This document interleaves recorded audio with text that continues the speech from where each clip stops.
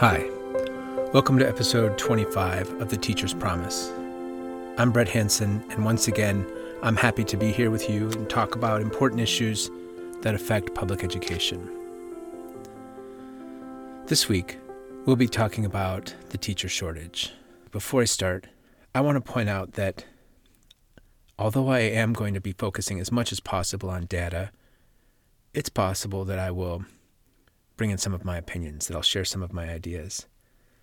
And I also want to point out that clarifying this issue with data is essential because educators tend to have an optimistic perspective. And sometimes it becomes almost an optimistical illusion in that we don't see what's going on because we have to stay so positive. But in order to better understand the situation, the problems, and help our students, we have to look at what's really going on, and often the best way to see that is with data. But one thing I'm certain will become obvious at the end is that in many ways, we should have seen this teacher shortage coming. So one of the first guests on the show, Jess Meacham, pointed out very wisely that teaching is more art than science. I completely agree with her.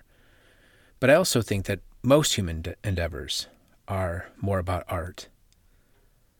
Creativity, compassion, insight, and hope transform us. And that's what I think most educators want to do. Statistics, projections, and number crunching inform us, and that is important.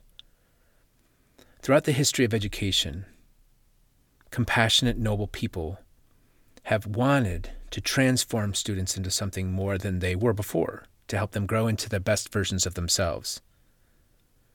But our system is grounded in something else. And anybody who reads up on public education or does research will find it immediately. Too much of the education system is trapped in the factory model, the efficiency mindset, and the race toward numbers instead of wisdom or insight. In the early 20th century, when politicians and monopolists decided to apply Henry Ford's assembly line system to public schools and the entire public school system, they set in motion a certain mindset, a certain goal and intention. They used time charts, tightly prescribed curriculum that literally were said to be, quote, teacher-proof. They pushed for more extensive testing and federal regulations to promote not the inalienable rights of life, liberty, and the pursuit of happiness, but the types of workers necessary to drive economic prosperity. Our public education system is one part of our capitalist drive to production. So we nowadays really want to promote balance and happiness and insight and help people prepare for the future. But the public education system is designed to create workers. And the people that are supposed to create these workers were originally selected to intentionally experience low levels of respect, to be paid low wages, and to be easy to control. This was an intentional choice in the beginning of the system. They wanted obedient, passive employees, the same way they wanted obedient, passive employees on the factory line that would do what they're supposed to do and could be replaced by others. So they intentionally hired less educated graduates who would obey the people with higher degrees, mostly men, who got paid more. And, of course, they focused on hiring women because at the time, women were more obedient to men and they could pay them less. It is not an accident that over 75% of public teachers are women today. This was intentional. And it was easier for them to just fire people who wouldn't comply, and then they would replace them like a part of an assembly line with someone else. Unfortunately, many of these same ideals apply to teachers today, especially in states with weak or absent unions. throughout the 20th century, we had a lot of major changes that took priority over education, like the Great Depression and World War II. But after we came out of those major experiences, things started to dramatically change in the 1960s and 1970s, especially after Nixon opened up China. People started to see that we needed more than just assembly line workers. At the same time, young people started to reject the old authoritarian models, and people started pushing for educational reform into and through the Carter presidency. But after that, with the implementation of the No Child Left Behind Act and that legislature, politicians pushed once again for more curriculum mandates, more testing priorities, closing of failing schools, and the blaming of teachers based on student testing that was not determined by them, especially in poor and underperforming areas.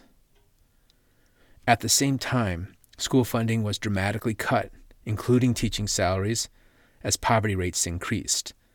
If you listen to episode 20 of the teacher penalty wage, we know that teacher salaries started to level off and even drop in the 80s and 90s. Now, people wanted scientific solutions, so they pushed for underqualified teachers who would get paid less, and then reduce expensive training and give districts more control. This happened numerous times in the 20th century and then again in the 21st century. A clear example of this process can be seen in Wisconsin's Act 10 legislature, which drove huge numbers of experienced teachers into retirement, thus cutting the costs for districts. It broke the union and reduced salaries and benefits for teachers who were still in the profession in all but the richest districts, while the state continued to mandate high-stakes ACT testing. Basically, they demanded that teachers do more while paying them less and then blaming them for failures that they did not agree to in the first place. And if we start to wonder why fewer people want to come into the profession and why we have teacher shortages, we're really not paying very close attention. Now, this teacher's report is not mainly to voice my personal opinions about decisions made in the past. It's to talk about the situation. Today, we educators feel the effects of this history, so that's why it's important that we share it honestly and look it directly in the face. According to the U.S. Department of Education, today, all 50 states reported shortages in more than one academic area. The biggest lead was in special education. 48 states reported shortages. In science, it was 46. In math, 44. And foreign language has a huge drop in the number of people participating in certification to be foreign language teachers. Now, last March, the National Center for Education Statistics reported that nearly half of all U.S. schools experienced shortages. And a RAND Corporation study found that nearly all districts changed operations in one or more of schools due to shortages. Now, this could be a large district only adjusting some schools, so not every single school in the district. But they listed primarily things like combining classes, canceling courses, and then asking teachers to assume more tasks, once again, while being paid less. An August 2022 national study found that nearly 200,000 teacher positions were vacant or held by underqualified teachers. Now, about 163,000 of these positions were ultimately filled. And we've seen in the news who ended up filling these positions. Dedicated people who are willing to do the work, but not qualified. National Reserve soldiers should not be teaching students. People unqualified should not be teaching students. And in the end, 37,000 of those vacancies were left unfilled. Many of these positions are held by underqualified teachers who are probably doing the best they can, but it has a deep effect, especially on the neediest students. These types of vacancies and problems disproportionately affect students of color and low-income families, the people who need it the most. During my research, I found a shocking story in an article in Time magazine called "The Cost of America's Teacher Shortage." It's an amazing situation. A teacher, a special education teacher, had to leave her school where her special needs son, her 9-year-old special needs son, who has autism, needed a special ed teacher. She had to leave her school because she would get paid $4,500 more at a district 4 miles away. But she had other children. She has to pay her bills. She had no choice. And therefore, and not because of that decision, but at the same time, her son ended up being taught by a substitute teacher with no qualifications in autism. It was a sad story to read. At the same time, I felt torn. I wanted her to stay with her son, but I remember when my mom was a single parent trying to pay the bills. It's difficult.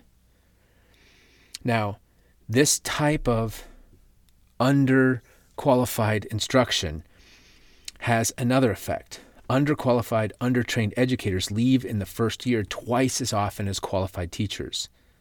So that exacerbates the turnover issue and at the same time exacerbates the depression of achievement, further exacerbating the problem that led to the shortage in the first place.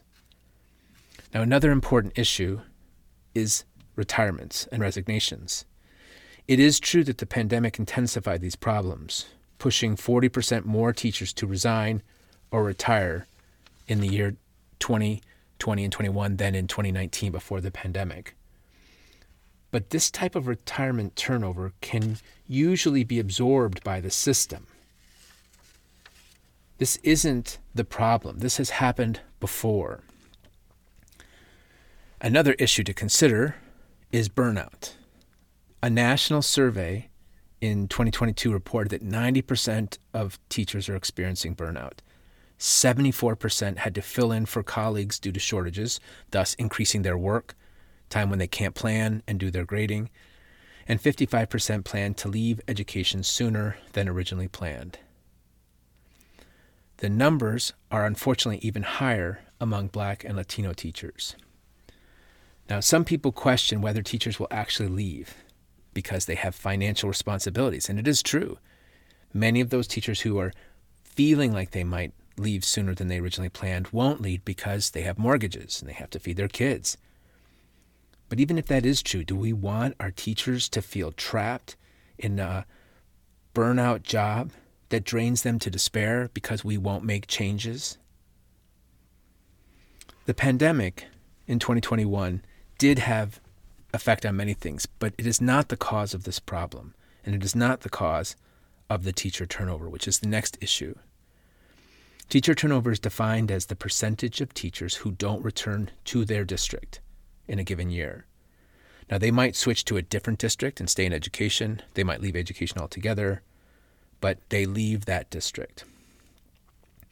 And this information can be misleading because according to the overall data, the problem hasn't changed that much. The pandemic didn't increase overall teacher turnover.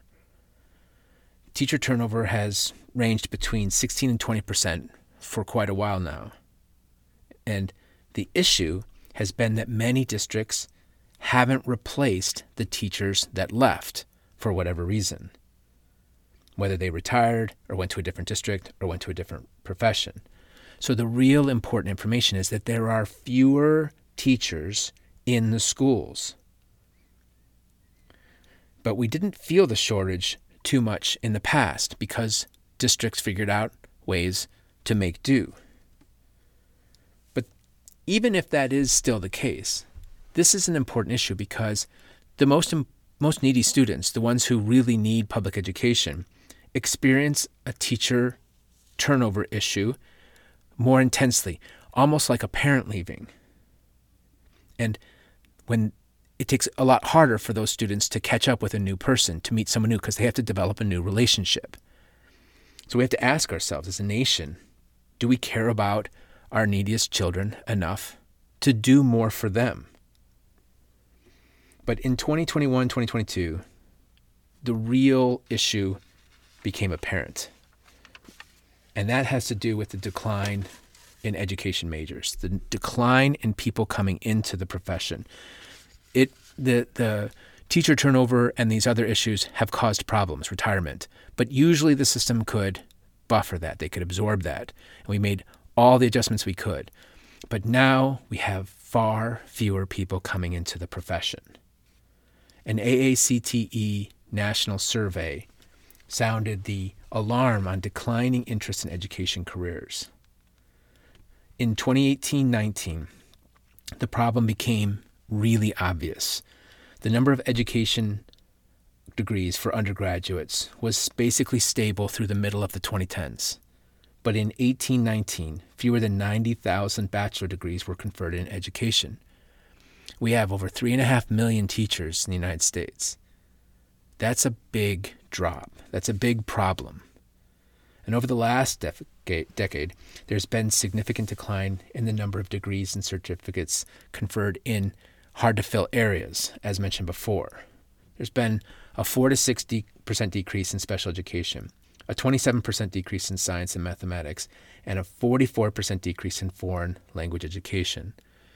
Now, this data could be a little bit misleading because it could be that fewer people are going into foreign language education because there aren't jobs, or schools have adapted and stopped offering languages like French or Italian or Latin because they can't afford it or there aren't teachers.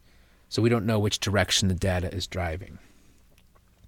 But strong evidence shows that there are other essential issues with this decrease in people going into public education for a career. In 2022, 55% of students in public schools were non-white. And there are all kinds of reports that show that people learn best when they have a diverse variety of teachers. But 71% of people who got a degree were white. They identified as white. So fewer and fewer people of color are getting into the profession, and that is causing other problems for public education and the future of public education. Now, when I first started researching this, I thought it was a national issue, and I still think it's of national importance. But the research showed immediately that this is more a state-by-state issue with local problems in different ways. So, for example, Mississippi and Alabama are number 1 and 2 in teacher shortage issues. And in Mississippi, they have 7 vacancies for every 1,000 students. That's a huge number. Mississippi is a poorer state. There are more rural students in that state. So fewer people are going into the profession, and the shortages are getting larger and larger. And when surveyed, they found from experienced teachers and from people potentially going into the field, the biggest problem is low pay. 75% of teachers already in the field said that the salary was not fair. 50% of teachers wouldn't advise their younger selves to become a teacher, and 46% feel disrespected by the public at large. Basically, huge percentages of teachers regret having gone into the profession, even though they care about kids. Since the pandemic has recovered and other jobs in other areas have gotten back to normal, education jobs are still down by about 270,000 employees. Now, this is not teachers. This is all educators, including all of them. We have far fewer people working to take care of our kids. And I found one report that is shocking. I can't help but believe there's some kind of misunderstanding. ABC News reported that by 2024, the nation will need 300,000 more teachers. I can't help but think that they must mean 300,000 more people working in education. But even so, that's a huge number. And the data goes on and on and on. But to tell you the truth, in summary, few things are becoming very clear. One is that most parents don't want their kids to become teachers, and therefore kids are not becoming teachers in public education programs, in the teacher certification programs. According to an article, Most Parents Don't Want Their Kids to Become Teachers, in Education Weekly, 63% of parents surveyed said they have a great deal of respect or amount of trust and confidence in teachers, and 55% of them gave schools an A or a B. But still, 62% of them, about the same amount, said that they wouldn't want their kids to become teachers. And this is a 10% drop from 2018 in just a few years. 30% said that it was because of poor pay and benefits. 26% said it was because of the difficult demands and stress, and it wasn't worth it. And then 23% said it was an issue of lack of respect. People don't want to become teachers, and parents don't want their kids to become teachers. The next thing that's really important to know is that this problem is systemic. If we look at the history and consider how things are repeating, and consider the legislation passed by different states and different times and the federal government, the problem is systemic and intentional. That these are things that are chosen, and that people, mostly politicians, are deciding to do this. This is not an accident. This is not a result of the pandemic. The third thing that I really want people to note is that these inequalities exacerbate more inequalities. These problems make other problems worse. And it's, once again, not a new problem. It's not due to the pandemic, and it is not unsolvable. But it is worse than it was before because, as stated, more people don't want to become teachers. More parents don't want their kids to become teachers, and more children won't have consistent caring teachers in their lives. Finally, we should have seen this coming because it's happened before. But it's not teachers' fault. It's not teachers who are to blame, and it's not teachers who should accept this responsibility. It is the decision makers. It is society. Society should have fought harder for great schools for all kids, not just for some kids at the top. And society should take better care of rural kids as well, and poorer kids, and special needs kids. I don't accept personal responsibility for this problem, and I don't think any educator should. I know that unless we tackle this head on as a community, as a nation, the problem's not going to get better. It's going to get worse. And those of us who are in the profession are going to end up feeling like we ought to do more. But I don't think we should. I think we should continue to care for students as best we can and do our best work, but not accept more responsibility for problems that we didn't create. Now, I'm an optimist. I tend to look at the world through rose-colored glasses. I can still enjoy my job and enjoy teaching in more difficult situations, but I don't foresee things getting considerably better during my career. These are major issues that need to be changed at the structural, fundamental level, but I hope I'm wrong. I do know that I will continue to work hard with my students, as I assume you will with yours, and I'm grateful to all the educators, teachers, assistants, paraprofessionals, everyone, especially those who are stepping into difficult situations to help our students the best we can. But if our nation wants a great education system to create the kinds of thinkers and workers we need and the kinds of happy, balanced citizens we want, something major has to change. And hopefully in the future, we won't be talking about how we should have seen it coming. Hopefully we'll have changed something. So once again, thank you very much for being an educator and for joining us. I hope this information is helpful to you in some way. I promise that next episode will be more inspiring and uplifting. I have a wonderful guest coming on the show, Corey Vandertye, who's been an educator, he's been a teacher, he's been a principal. He is an incredibly dedicated person, and now he's a stay-at-home parent. And so he will be sharing a wide variety of views on many issues and it'll be a great, great show. So we will see you in a couple weeks. And once again, thank you for all you do. Thank you for being an educator and caring for other people's children. I'm proud to call you a colleague, and I will keep doing my best to bring you the stories that will inspire you to stay in the profession and reach all your goals. Talk to you again soon.